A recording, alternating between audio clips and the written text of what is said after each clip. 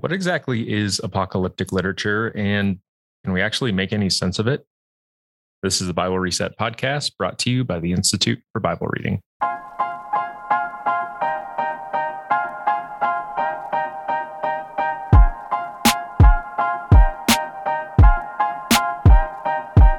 Welcome to the show. I'm Alex Goodwin here with Paul Caminiti and Glenn Powell. If you've been listening to this podcast for any period of time, you know that we're big advocates for things like feasting on whole literary units, reading the Bible as a redemptive story centered on Jesus, and then living that story as an ongoing drama. There's lots of other things like this that we advocate for, and one of which is understanding and kind of playing by the rules of the different kinds of ancient literature in the Bible. So over the next couple of episodes, we're going to explore some of the key types of writing that we find in the Bible. Today, we're going to focus on apocalyptic literature, but we'll also get into wisdom literature, history, and then also poetry in the Bible. Some of these genres are pretty foreign to us, while others have modern variations that operate with different standards and kind of different rules than the ancient versions that we actually find in Scripture. Yeah, thanks, Alex. This is kind of a fascinating topic, and I think one that has oftentimes been largely overlooked. I think about, my own religious studies that took place primarily around in the 70s. And back in that day, we were very much into the Bible wars. Harold Lindsell had written a book called The Battle for the Bible. And I feel like we were so busy defending the Bible that we kind of skimmed over or sometimes ignored these crucial practices for what Glenn calls stellar Bible reading.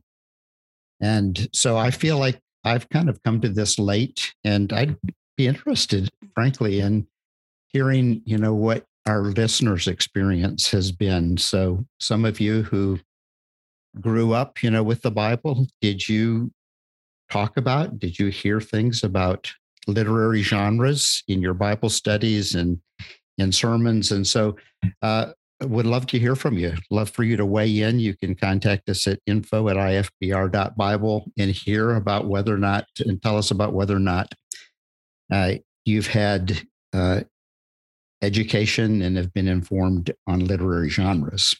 So we jump into this. The ancient authors chose to write using particular literary genres. And when they did so, they were essentially making a silent contract with their readers. They would write using, the features of whatever type of writing. And they expected that their readers and their hearers would interpret it according to those literary conventions. And so if readers ignore the genre of writing that's being used, really all bets are off, and the reader is in danger of misinterpreting the meaning of what is written. And by the way, this isn't just, Bible philosophy. There are real life implications for this. I remember having a very hard conversation one time. We had our Bibles opened, and it happened to be with a relative. And this relative kept saying to me, Paul, look at the words. What did the words say? And I kept saying to this person, look at the genre, because the words mean something, and they mean something differently depending on the genre. And so this has, real life implications in our understanding of God and his revelation. And, this is the kind of thing that we see all the time when somebody, for example, that happens all the time. You have it happen in your social media. Somebody posts something from The Onion or some other satirical rag, and, they're all alarmed, right? That, the world is coming to an end or something like that. And so, we need to be aware of these things. And when it comes to this specific genre, this genre of apocalyptic literature, I think it's worth saying that there's not a lot of it in the Bible, but what's there is really very important. And this kind of writing played a crucial role in the latter part of the First Testament. It played a role in Jesus' ministry and in his speaking, and then, of course, in the book of Revelation. Yeah, I think right off the bat, it probably would be helpful to clarify this word apocalyptic itself. I mean, in popular usage, typically that word means some horrific set of end-of-the-world disasters. But we need to understand that's not what the word means in the Bible. In the scriptures, the word apocalypse simply means a revelation of some truth previously unknown, especially a heavenly reality that impacts what's happening on earth. So maybe a better word to use for apocalypse or apocalyptic is simply unveiling.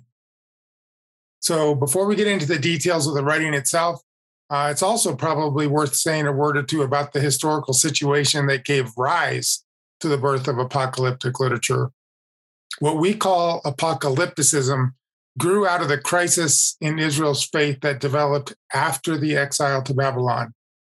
So when Israel returns home, they never match the power and glory of the time of kings David and Solomon, for example.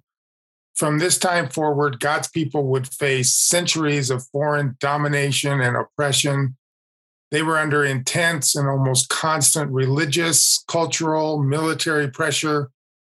And it was in the face of this pain of always being the oppressed party rather than being the country that was kind of in charge of things that apocalyptic literature arose within Israel. Israel's faith had always embraced the truth that Yahweh was the creator and ruler of all things. He had chosen Abraham's family for a special purpose, and he was working out that plan. But all of this feels different when you're a beleaguered nation whose way of life, maybe even whose existence, is under threat. So the crises that Israel lived through in the late First Testament period and then between the Testaments, these were severe. So on top of that, God seems to have gone silent. So there's no communication. Israel's in trouble. There were no prophets speaking to Israel in the name of the Lord to kind of tell them what's going on. So it really was a time of great crisis and pressure. And that's what led to this new way of writing kind of coming into existence. Yeah. And of course, like you said, Glenn, with no prophets, nobody kind of speaking for the Lord, and God kind of seeming to have gone silent. Obviously, or maybe naturally is the better word, Israel would have some questions like, where is God? Where is the creator? And what's he doing? Like, does he have a plan? Does he love us still? Does he care for us still? Will he bring about the destruction of evil, the triumph of good, all these promises that he's made over the course of time? And then, of course, how long will it be before he actually does these things? And are we going to make it until then? Will we survive in the meantime? Like, all legitimate questions. And by this time in their history, Israel had kind of become these people of the book, and they processed their faith in God by writing about it. So this was a particular time, I think, that seemed to call for a more intense kind of literature, something that would communicate the radical nature of the threats to the nation, and something that could confirm their core beliefs, but do so maybe in a more powerful way that would help sustain their faith in the long run. Yeah, that's good, Alex. And, it's during this time of turbulence that this new kind of writing emerges in Israel.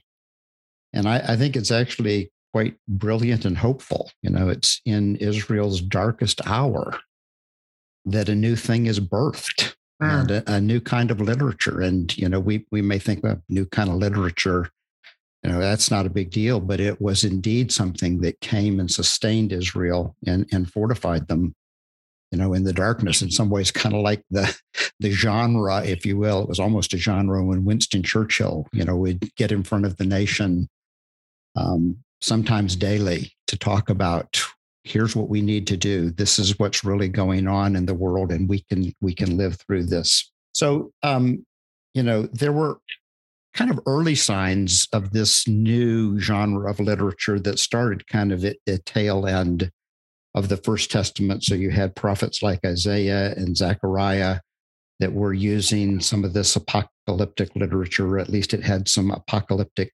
characteristics. But the key example for us that we want to just take a gander at today is from the book of Daniel, and then also later on the book of Revelation. It's also worth noting that outside the Bible canon, that there also began to appear Jewish apocalyptic writing And so you have the books of Enoch and Baruch and the fourth Ezra and the Apocalypse of Abraham. These are examples of writers in that era that began using apocalyptic type literature. And it had common features. There were like heavenly visitors. There were reports of visions. There was this, electric and vivid symbolism. Almost always the frequent use of numerology. So in Revelation, a third of the trees are burned up, a third of the fish, die, a third of the stars fall from heaven. So is somebody counting all of that, or do these numbers operate in a certain way that's different in apocalyptic literature? So, but always there was, descriptions of devastating judgment on the earth, usually at a cosmic scale. And, interestingly, pseudonymity. Guys, I knew we were pseudonymity. Yeah, that's pseudonymity. Who made up that word anyway? Like, who makes up? I don't know. Like I can't pronounce any words that have more than like 6 syllables. But yeah, they used different names oftentimes, the authors, when they were writing this in this apocalyptic genre. Yeah, that's super interesting, kind of these common features. And, I think they all, or most of them at least, fall under the kind of umbrella of super weird stuff. Yeah. Like vivid symbolism, the numerology, all this stuff that from the outside looking in, you're just like, what on earth is going on here? And just to note, there are people that have made millions of dollars trying to writing about it. Parsing and interpreting those. Yes. I'm curious about the pseudonymity. I got it. Yes. Why did they feel the need to write under different names? Well, the era of prophecy had come to an end, and there had not been for several generations these inspired speakers for God, and so the apocalyptic books were often written in the name of ancient heroes of the faith, like Adam and Enoch and Abraham and Baruch and Ezra, to give the books a greater degree of validity, and so that that people would take them seriously. Interesting. Right. Okay. So before we really jump into anything specifically from Daniel, I think it's important to get this general point out there that an apocalypse was concerned, first of all, with the immediate historical situation of God's people at the time it was written. This is not unlike when we were talking about the Lord's Prayer. And I think the way you oftentimes find fresh meaning in parts of the Bible is by saying, what did this mean to the people at the time? So when Jesus was teaching the Lord's Prayer to his disciples, when an apocalypse was being shared in this late First Testament or intertestamental period, what did it mean then? And we have to say it was talking about what was happening then, the historical situation of God's people. I mean, it's easier to believe in God's rule and good intentions when David is on the throne. But in a time of grave danger, people needed a fresh revelation. So that's what apocalyptic literature provides. While future events do come up as part of the visions, it's crucial to remember that the first purpose of an apocalypse was to address the crisis of the people in the moment. For example, the cruel Seleucid overseers or the powerful and brutal Roman Empire, whatever was happening at the moment.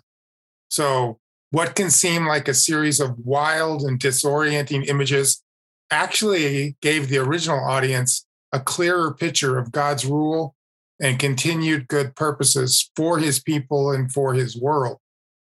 By revealing the realities of the action in heaven and then the consequences on earth, which is a typical apocalyptic pattern, God's people were able to see beyond the evil of their day. Strength and patience were required, a way of trusting that God and the good would still triumph. If we read these apocalypses the way their authors intended, I think that's when it can also strengthen our faith and clarify our vision for God working in the world even today.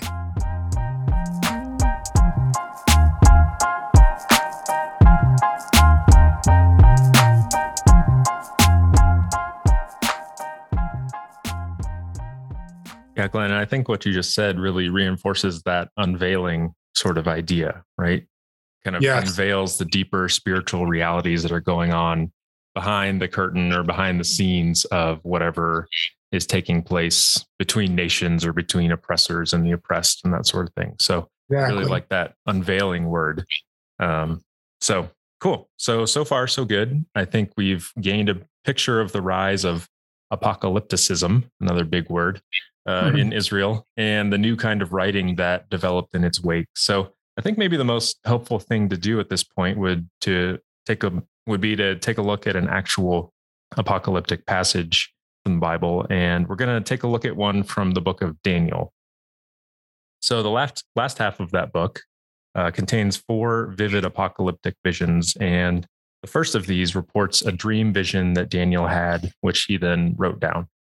Yeah, and if you're listening and you want to actually have a taste of apocalyptic literature, I think if you start around Daniel chapter 7, the book kind of segues from this original historical account to this apocalyptic literature. And so take some time to read it for yourself. But for the sake of time, I'm just going to summarize it here and give us a little bit of flavor for it. So Daniel has a vision. He's out by a river. He's got people with him. And actually, he's the only person that sees the vision. But in this vision, there's these 4 great beasts that come up out of the sea. And they're a weird combination of bird and beast. They have wings. They have vicious teeth. They have multiple heads. They have many horns. And they all have authority, and they're all devouring people. It's really pretty scary stuff. But then, the scene changes, and the scene kind of moves to heaven. And there we hear about a heavenly council, which is kind of a fascinating idea that decisions are being made in another realm, and there are multiple people involved in the decisions. And there's the Ancient One, capital A, capital O. He's described in the text, and he sits on his throne to judge. And meanwhile, on the 4th beast, there's like horns, and the 10th horn starts making these boastful speeches. And but then quickly, this 4th beast is killed. His body is destroyed with fire. Then a new figure appears, and he's identified simply by this phrase, one like a son of man. And he comes on the clouds into the Ancient One's presence in heaven, and he's given all sovereignty over the nations of the world so that all the people will obey him, and he will rule forever. And his new kingdom will never end, in contrasts to the 4 beasts. And as we can well imagine, Daniel is troubled by all of this. And so he himself approaches one of those around the throne of the Ancient One, and he asks, what does this vision mean? And he's given just the briefest of explanations. He says this: the 4 beasts are 4 kingdoms in the earth, but in the end, the Holy One of the Most High will be given the kingdom, and they will rule forever. All right. So there you go. It's a little striking, Paul, how brief that explanation is compared to the length of the vision. Yeah, for sure. But I think that in itself tells us something really important. Like there's a big idea, and that's the essence of the apocalyptic vision. It doesn't appear to be like, you can get lost in the details. But the big idea is, yes, the kingdoms of this world are terrorizing you, but know that they won't last. God in his kingdom, which he's giving to you, that's what will last. But then we think, well, hey, but what about all those details? I mean, there's a lot going on in these kind of visions, and in this one as well. Are we supposed to interpret all the details of those also? They just there for like extra color? Like, what's the deal with the details? So it's interesting that Daniel himself wants to know more. So the text says he follows up with another question, like about the 4th beast in particular, especially what's up with all those horns? There are 10 horns. And it's here we get more explanation from this heavenly figure. we learn that the 10th horn has been successfully waging war directly against God's people. The 10 horns, which the word horn in the ancient world always as a symbol of authority anyway, so it's not a difficult interpretation. The 10 horns were 10 kings. We learned that the 10th king was persecuting God's people specifically by interfering with Israel's laws and sacred festivals. So this 10th king wasn't letting Israel follow the Torah and observe their sacred gatherings. But when the heavenly court met and decided against the 10th king, he's immediately defeated and removed. And there the vision and the explanation come to an end. Yeah, it's so interesting. And like you said, Glenn, there's a lot to unpack. There's quite a bit in there. And we're not going to try to exegete the whole passage, but I think there are 3 other kind of key takeaways that we can share on the podcast. So first, using animals to depict earthly kingdoms is kind of a common feature, I would say, in Jewish apocalypse. It's probably kind of a backhanded way to show that these arrogant kingdoms are actually kind of beastly or operating in wild and subhuman sorts of ways. And I think it makes it even more significant when, like you said, Paul, one like a son of man appears and he's given the kingdom. And it's kind of a symbol of saying God is working to restore a human ruler rather than these beastly kingdoms that are really calling the shots at this point. So the second takeaway here is that we can notice that although the earthly kingdoms are filled with pride and arrogance, it's actually the decisions that get made in heaven that determine the outcome of things. So earthly kingdoms love themselves, they trust their own power, but these apocalypses show that God is still the ruler that matters and has the final say in how things turn out. So this is an especially crucial point, I think, for those who are under the thumb of the oppressive leaders, to know that these people that seem kind of all powerful in their lives at this point aren't really all powerful, and that there's one in the spiritual realm who will make the final decision on things. Last point here, as we said earlier, the first point of an apocalypse is to address the current historical situation. So in this passage, the first 3 beasts represent the Babylonian and the Persian and then the Greek empires. And the image of the 10 horns on the 4th beast that follows is a clear reference to the 10 kings of the Seleucid kingdom. And the 10th king, who is singled out for more attention, is Antiochus IV Epiphanes, heck of a name, who was especially hard on the Jews. He was known at that time for entering the holy place in the Temple of Jerusalem and sacrificing a pig on an altar to Zeus. So the end of the book of Daniel refers to this event.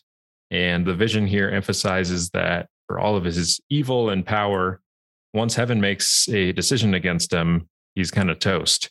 So the world is awful, seems out of control, but the apocalypse, I think, again, reveals that God is still fighting against evil and working towards his own ending to the story.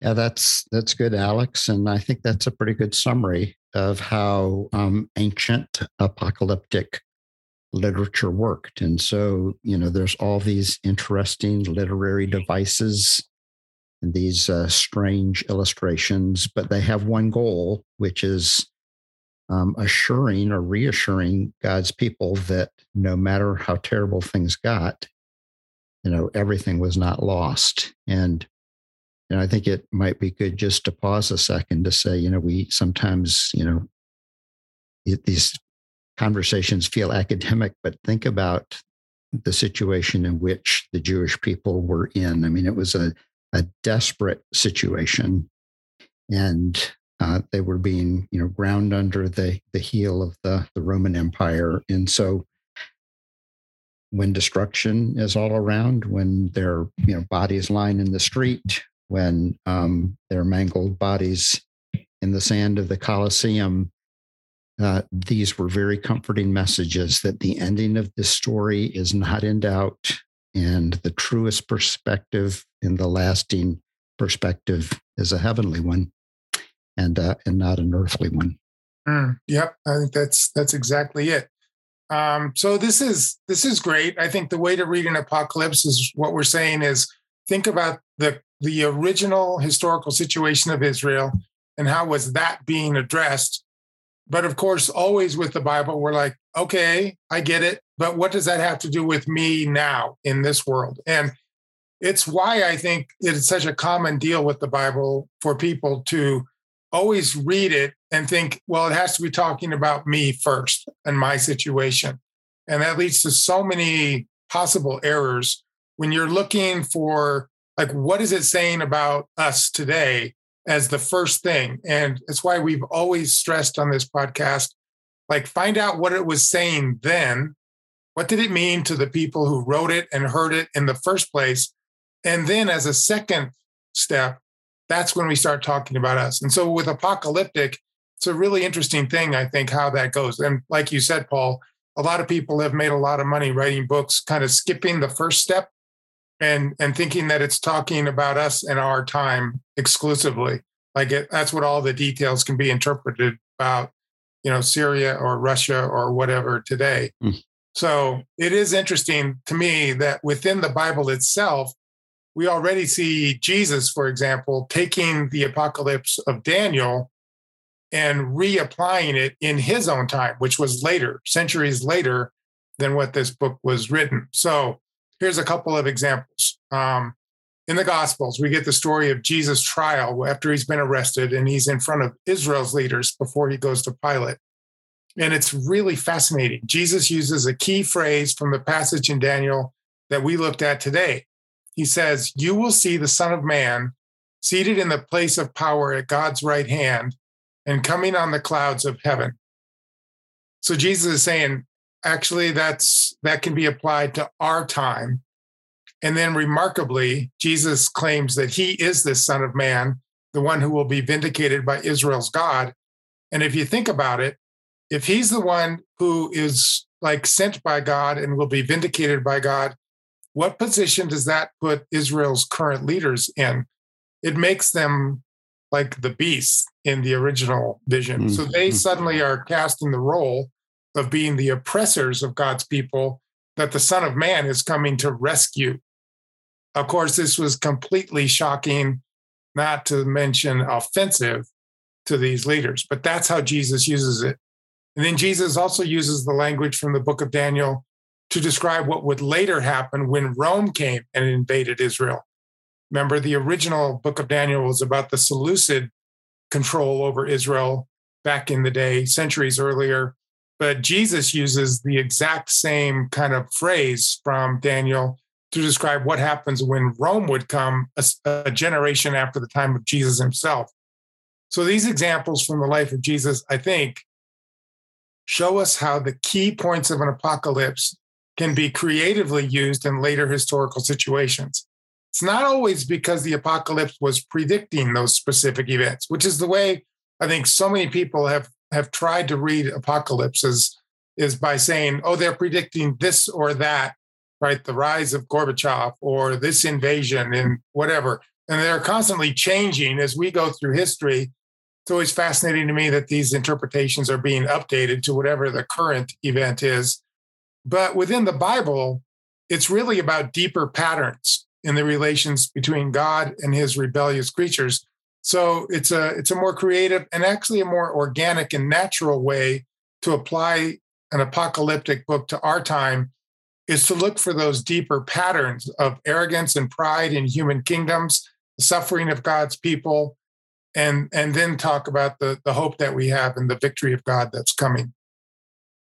I like that, Glenn. I like the idea of Jesus being our example of how he, with integrity, took these apocalyptic passages from the First Testament and then used them, in a way that made sense. In some ways, this is just what good journalism does, right? And Jesus was a good journalist with the scriptures, and it should give us a clue about how to appropriately, apply biblical apocalypses to our own situation in the world today. And it needs to be stated again. We don't look for specific prophecies in our time. Apocalypse isn't some sort of checklist that we compare to the news headlines. You know, the scorpions in the book of Revelation are not Russian helicopters that were called scorpions.